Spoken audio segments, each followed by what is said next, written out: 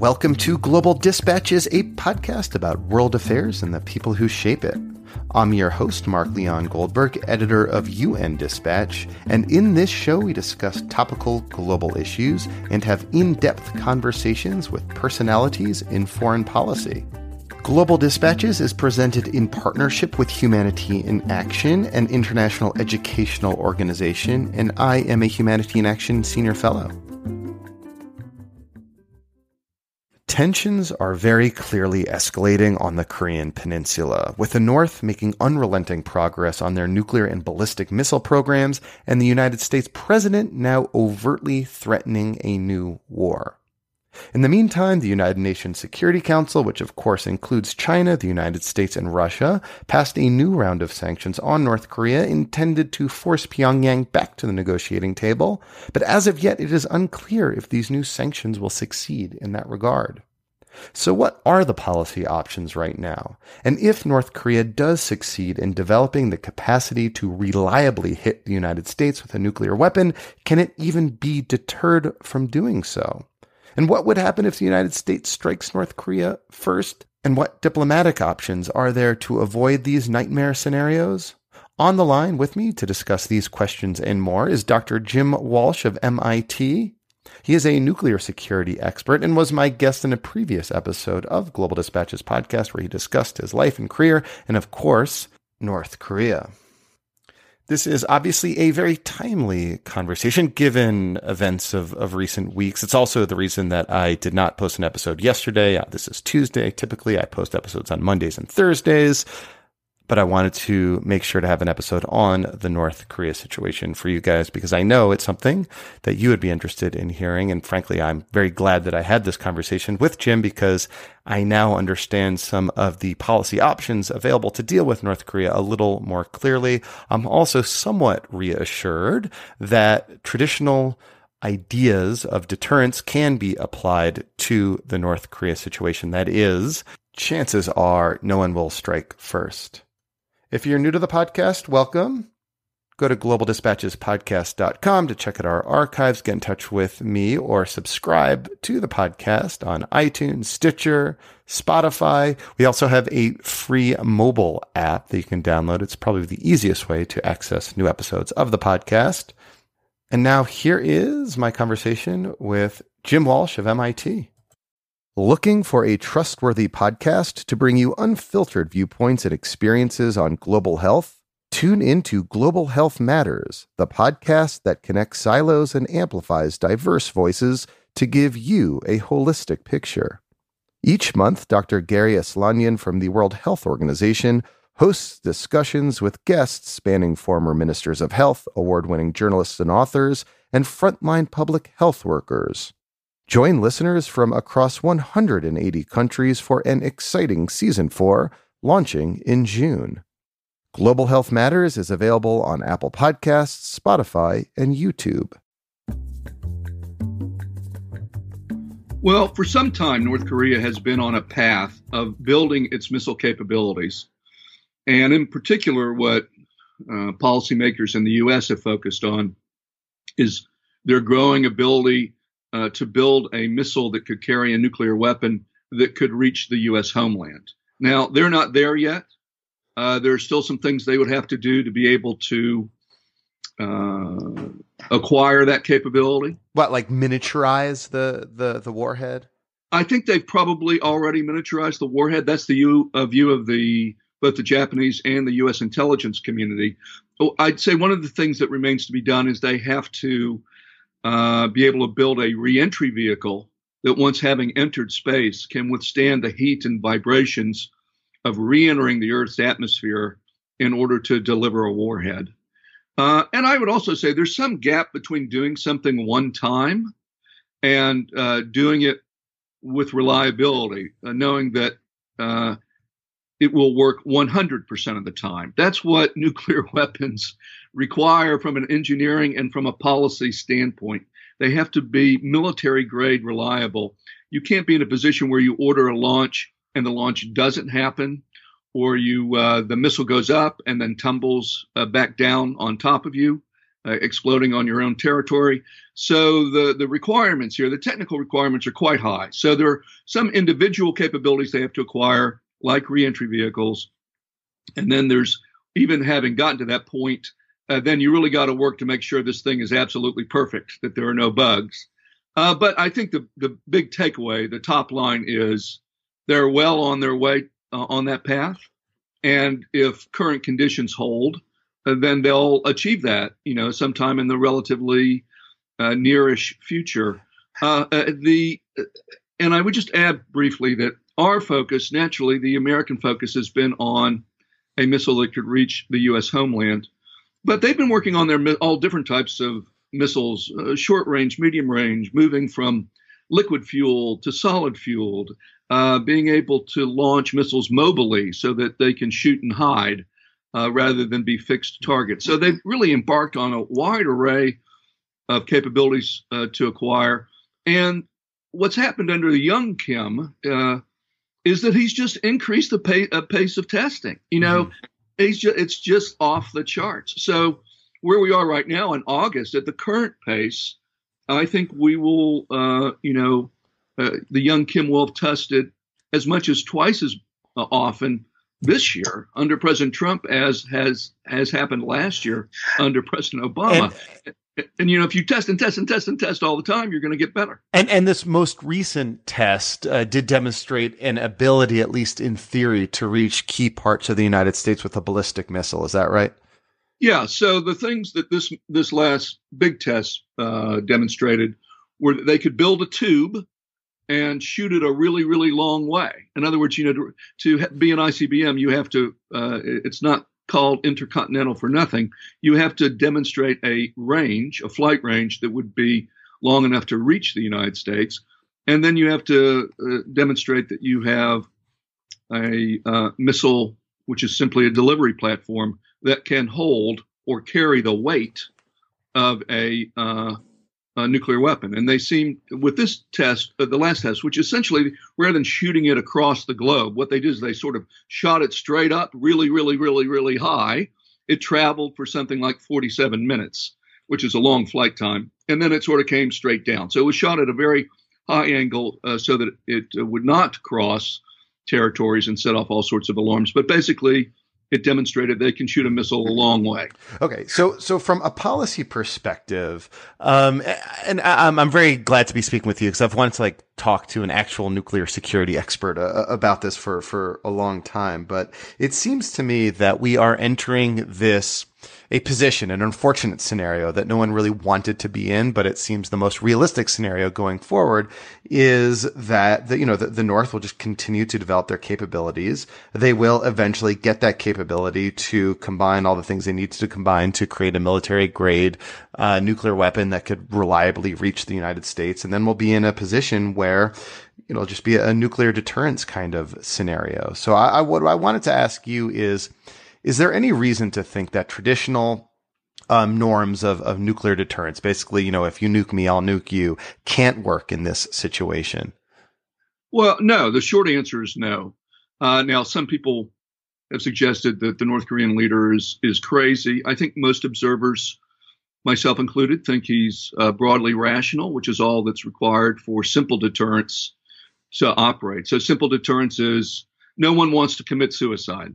And if you shoot me, I'll shoot you. And so no one should shoot each other. That's sort of the basic of deterrence. And that's worked. There has been no nuclear war since the advent of nuclear weapons. I would put a gigantic asterisk around that, the size of a very large boulder. Yes, since our own use of nuclear weapons against Japan, we have not had a nuclear war. We've had several near misses. And frankly, I know of no human construction, psychological or technological, that is perfect, that works forever and ever, regardless of the frailties of individual leaders, regardless of the, various conditions that, you're entering the world of the religious, where if you believe that deterrence will work forever across all circumstances. It has worked roughly so far, and I would say in a beneficial way. I am not a fan of nuclear weapons, but I think nuclear weapons are part of the equation that explain why we haven't had a big world war since World War II. We haven't had a major war in the European front. I think nuclear weapons have contributed to that to some extent, not the only thing, but an important contributor. The question is, how long can you live in perfection before someone makes a mistake? So I think the North Koreans are deterrable. I think they're containable. But I think as our own president demonstrates, who knows what the future will bring. So might characterize both leaders as impulsive, thin-skinned, believing themselves to hold absolute power. I don't know if that's a good combination. So is it fair to say, though, that deterrence, simple deterrence, is perhaps the safer alternative than a preemptive strike on North Korea's nuclear program, which most experts, and I'd love to talk through this with you, seem to suggest would result in a conventional military artillery attack from the North against the South, killing thousands of people? So in that scenario, I mean, is that the likely scenario of from a preemptive U.S. strike on North Korea? Number one. Number two, is deterrence like a safer alternative to that scenario? Yes. So the answer to both those questions is unequivocally yes. There is absolutely no doubt that, and it's not a proof. I'll do a little bit of technical jargon here. Lay it on me, Jim. Okay. That's why you're at MIT. I would expect nothing less. Okay, well, good. I won't spend too much time on it, but we often get these terms confused, and it's not a big deal, but whatever. So there's this thing called preemption. Preemption is when you know your adversary is just about to attack you. An attack is imminent, and you have high-quality intelligence that leads you to believe that they're going to attack you any minute now, and you strike first before they're able to hit you. That's preemption. And all international law recognizes the right of countries for self-defense. Yeah. And Article 51 of the UN Charter, to get nerdy. Yeah.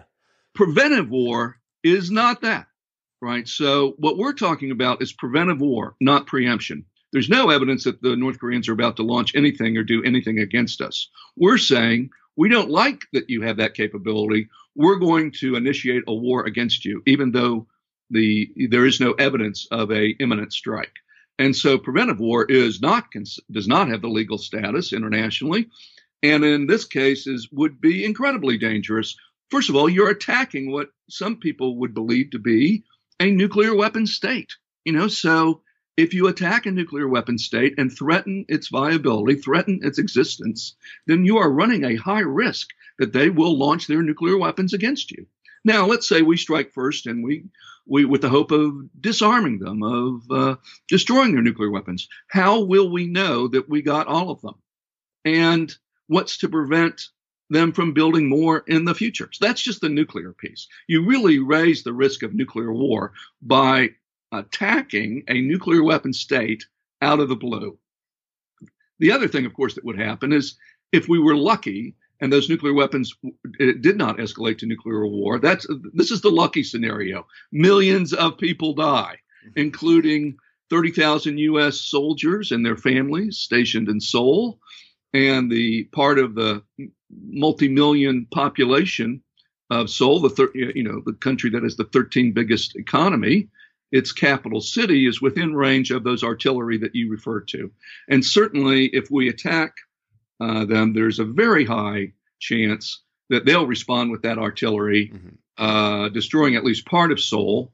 And then we will respond, and we will be engaged, as Secretary Mattis has suggested, in a war the likes of which we have not seen since the Korean War. That would be a real catastrophe, even if it didn't turn into nuclear war. So, yes, simple deterrence where everyone backs off and no one attacks each other for fear of what will happen to them. That's a more stable outcome and a safer outcome than launching a preventive war. I would add that we have other options too. And I would say one option here is diplomacy that might freeze the program. And I think diplomacy with or without deterrence is to be preferred. And if at some point in the future, perhaps in a post-Kim environment, we were to ratchet down or move in a different direction, it would be diplomacy that achieves that accomplishment. I guess it seems that the key challenge of the diplomatic track right now is that the policy goals and of the United States are a denuclearized North Korea, which doesn't seem to be something that North Korea is all that interested in doing. And so far, sanctions, which the newest round were passed by the Security Council just earlier last week, have not yet been able to bring them to the negotiating table. And so at least it seems like the current course of diplomacy is not one that seems right for the moment. Let me push back on that, my fair moderator. Sure. So first of all, I'm trying to provoke you, so this is good. Yeah. Push back all you'd like. So actually, to the Trump administration's credit, there have been ongoing back channel talks for some months now between, it's called the New York Channel, between our special representative for North Korea and the North Korean ambassador at the UN. Yeah. And it was those talks, by the way, that resulted in Otto Warmbier being returned to the United States. And while that's a tragic, tragic case because of what happened to him, nevertheless, he is here and not still sitting in a prison in North Korea because of negotiations and diplomacy. Now, you are right to say that if there is a negotiation, then our stated policy is for denuclearization, a policy goal that I support. Yeah. I mean, there's nothing wrong with that in theory. You know, I'm for like total denuclearization around the world, but it's, yeah. Yes. But I would add, though, that this is not an impediment to negotiation, that we have a goal and the North Koreans have a different goal. That's sort of what negotiation is about. And even if the North Koreans agreed tomorrow that they were going to denuclearize, it would take a decade to make that happen. And I can tell you, in any scenario that ends with denuclearization, it starts with a freeze.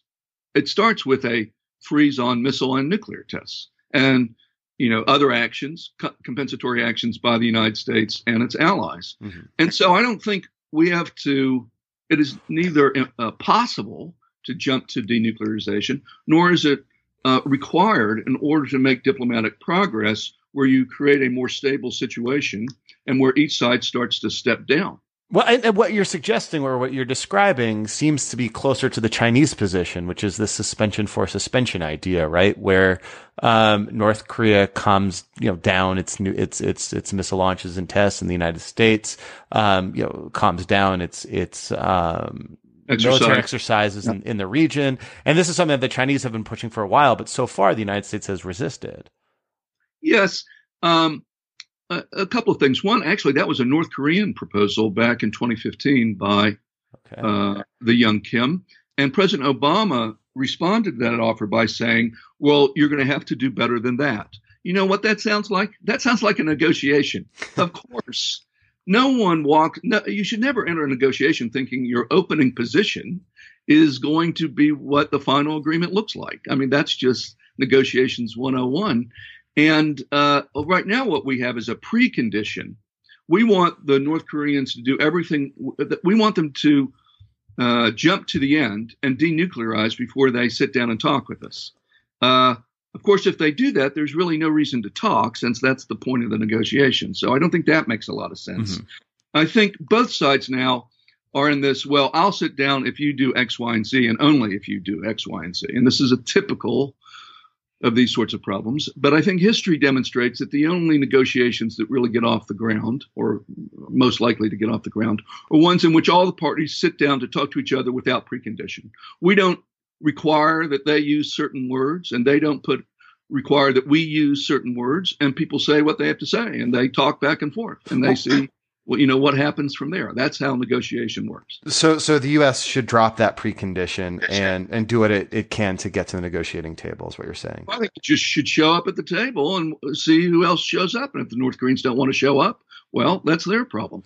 But it seems to me, I'm old school. You should hold your friends close and your enemies closer. And not only would negotiations provide a possibility, modest but nevertheless real possibility that we could at least get a freeze, and a freeze would mean in testing would mean that they would not, for the time being, develop a reentry vehicle. But the negotiation has other positive effects, even if you don't get the agreement you want. My view is the North Koreans over time are better behaved when they're in negotiations than when they're on the outside throwing stones. And the biggest risk to war here is not that one side is going to wake up in the morning and decide, I'm going to launch a war. The way we get a war when no one wants war is miscalculation, misperception, small things that grow large and escalate. And the best way to prevent that is to have direct communications. On those lines, I mean, what role do you think the kind of bluster coming from the United States, coming from President Trump, is having on this situation? When you have those kinds of tweets and statements that have been made, it seems to add a level of uncertainty and raise the potential for miscalculation. I think it does. I think it's an unbelievably bad idea. No president in U.S. history has behaved this way. You don't do nuclear doctrine on the fly without talking to your own cabinet members and staff or consulting your allies. Imagine you're the President Moon in South Korea and you read in the press that the American president is threatening nuclear war. I just don't know what to say about that. I have nothing positive to say about it, and I'm trying to show some professional restraint. But I think it's really, really bad practice. And it could go like this, just to give you two illustrations. One is, and this is what's happened in the near term, Mr. Trump bluffs, and they call the bluff. So what happened most recently? Mr. Trump says, the president says, you better not threaten us, not attack us. You better not threaten us or we'll nuke you. That's what he said. Now, what did the North Koreans do within 24 hours? They issued new threats saying they would launch 4 missiles against Guam. So that's essentially calling his bluff. So they didn't believe the threat he was making. So and that's dangerous to principles of nuclear deterrence, right? You have to believe that you're going to follow through on a threat in order for the threats to work and deterrence to work. Yeah, and it leads to it increases the chance of inadvertent war, because what happens if we find ourselves in a situation a month or a year from now where the president wants to issue a threat and he wants that threat to be taken seriously, and let's say the North Koreans make a mistake and misinterpret that and think he's bluffing again. Alternatively, he could make a threat that he didn't really intend on carrying out, and the North Koreans could overreact, thinking that the U.S. was coming after him in a preventive war. Well, that makes for an itchy trigger finger. The North Koreans have a very strong incentive to shoot first rather than second, because the U.S. and the South Koreans do pose overwhelming force.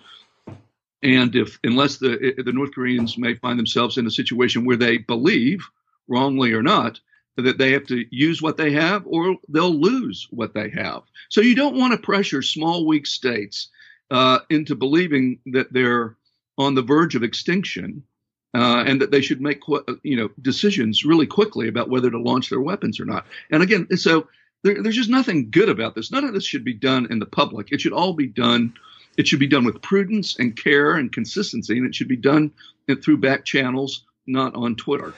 In the last minute or two, can I get your assessment of the latest round of Security Council sanctions that were levied on North Korea earlier this month?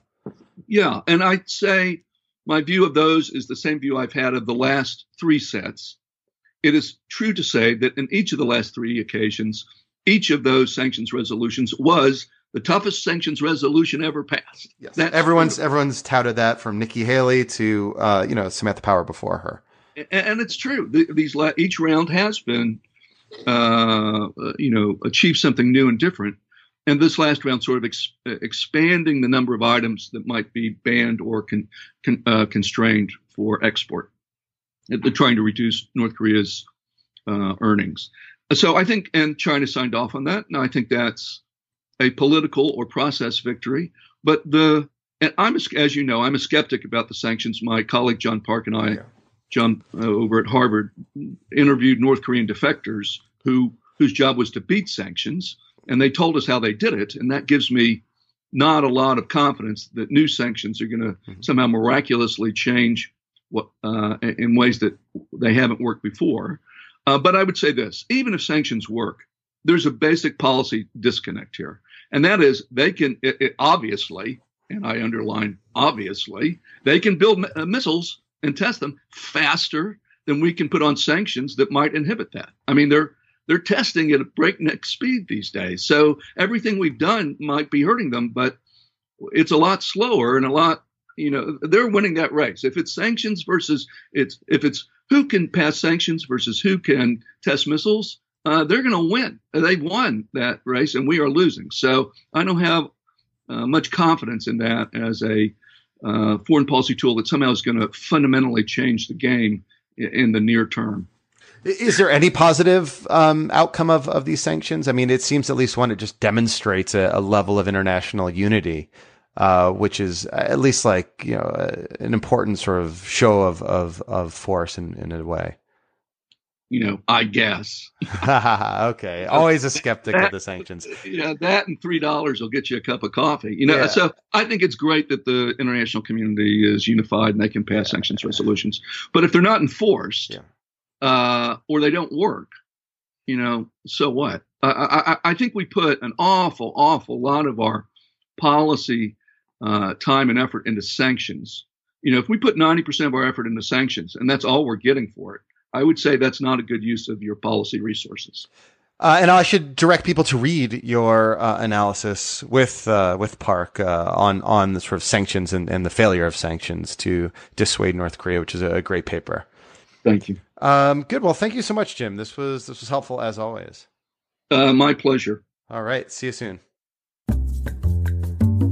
All right. Thank you all for listening. Thank you to Jim for speaking with me on short notice. And as I mentioned at the outset, I didn't have an episode on Monday because I wanted to get this one in. I also had some technical issues with my conversation on Monday, which is a great one. I'm getting the audio cleaned up for you as we speak and should have that later this week or maybe next week. We're kind of in that August slowdown. So I might just have one episode this week, but then we'll get back to regular programming in the very near future.